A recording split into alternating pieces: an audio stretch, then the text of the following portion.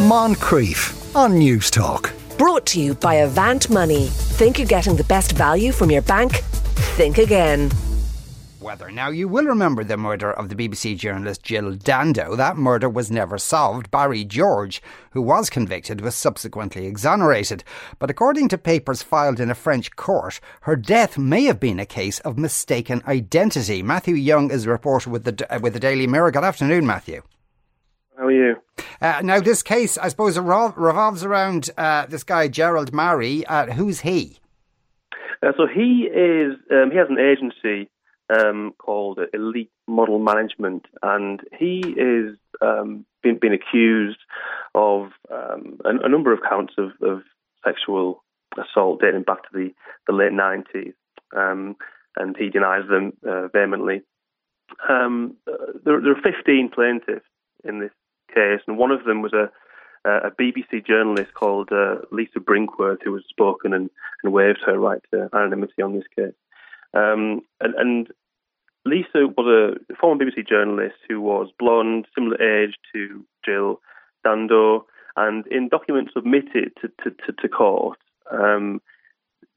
lawyers are alleging that the intended assassination of Lisa ended up being Jill Dando. It's based on a conversation witnessed by a former executive at the agency, and in which apparently Mr. Murray ordered a member of Russian mafia to deal with a problem. He refers so the document, to forgive me. Yes, and shortly after this over conversation, Dando was killed in April 1999. The crux of it is that there's a statute of limitation in France, or there was, where these sort of allegations had to be made within a certain time frame. And the plaintiffs say they were too scared to make these allegations. So this is seen, I think, as showing why the plaintiffs were so scared to come forward and make such allegations. And the suggestion that, if someone makes waves, then that they could end up being killed, because Lisa Brinkworth was a journalist doing an undercover investigation into this agency, and she herself alleged she was sexually assaulted by Mr. Murray at the time. And Lisa, is it true Lisa Brinkworth felt she had to go into a safe house for a period of time? That's right. She said she for years she went into safe houses afterwards. That's what she wrote last month, in a different article. And she alleges that she was encouraged by the BBC not to speak about her concerns and her allegations. Right, and also, I suppose part of that, obviously, they both work for the BBC, they look similarly, and Lisa Brinkworth and Jill Dando both lived in Fulham, was it? That's right, yeah, they both lived in the same area of West London. Jill Dando lived quite famously in Gowan Avenue in Fulham, and Miss Brinkworth was nearby. They were both of a similar age at the time. Miss Brinkworth was, I think, early 30s. Jill Dando was 37 when she was killed. Both glamorous BBC journalists, with the blonde hair. And also at the time, it was stated in these court documents that Jill's fiance at the time, Alan Farthing, had been Lisa's doctor. So there are a few similarities and people who, it claimed could have led to some sort of mix-up. Mm. Now, the fact that these papers have been filed in a French court, what's the purpose of that? The purpose of that is to try and remove the statute of limitation, as I understand it, because as it stands, 23 years on from Jill Dando's murder, and these allegations are in the same sort of time period, you have to. There was a law in place that for a sexual assault claim that has to be made within 3 years of the alleged offence, and for rape that was 10 years. And so the statute of limitation, the lawyers are trying to get that thrown out by arguing that these women, these 15 plaintiffs, didn't make the allegations at the time because they were fearing for their lives. They were scared of potential reprisals, and so that is why the documents have been put in now in a bid to try and see Mr. Murray and his agency face some kind of justice if that's required. Mm-hmm. Now, and do the papers go into any detail at all in terms of did Gerald Marie say this to somebody, to say, to an associate, somebody in the Russian mafia, sort this out for me, or how was that connection made? So it was made. So there was a gentleman. The lawyers in the document refer to a conversation witnessed by a former elite executive called Omar Harfouch, in which Marie allegedly ordered a member of the Russian mafia to deal with the problem.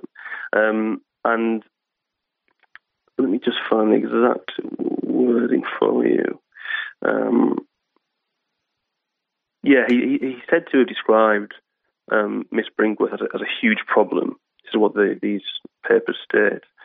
And an elite agent, allegedly with strong links to the Russian mafia, is said to have replied, "Consider it done."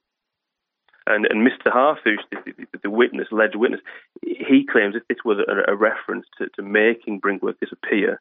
That's what the legal papers say. Mm. Has there been any reaction to this from Barry George's family? Well, I spoke to Barry's sister Michelle yesterday. I know Barry and his family. I spent quite a lot of time with Barry a couple of years ago, and Michelle.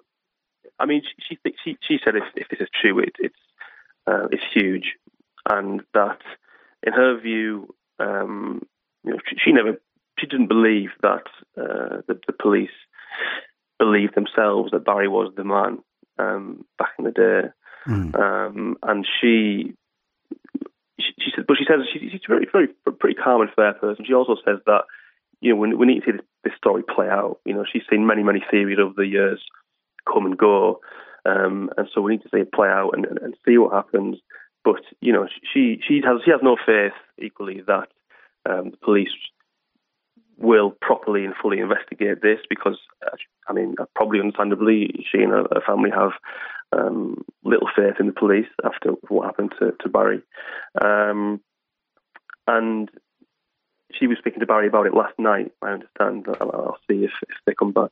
Yeah, and he was denied any kind of compensation for that arrest. That's right, yeah. So he was originally jailed in 2001. Conviction was quashed in 2008. And then 2013, he was denied any compensation on the basis that he wasn't deemed innocent enough, which is really bizarre. But that's how it was worded at the time, and he wasn't deemed innocent enough, despite the fact that he'd been unanimously acquitted of the murder. And so he still feels, and I interviewed Barry 2-3 years ago, he still feels that he's not, and he can't be completely free in the full sense of the word, unless he receives his compensation, which will actually, it will show an acknowledgement that he was a man who was treated wholly inappropriately. Yeah, well, I suppose it'll be interesting to see what happens in that French court. Matthew, thank you so much for speaking with us today. That was Matthew Young, reporter with the Daily Mirror in the UK. You are listening to the Moncrief Show on News Talk now. Moncrief. Brought to you by Avant Money. Think you're getting the best value from your bank? Think again. Weekdays at 2 p.m. on News Talk.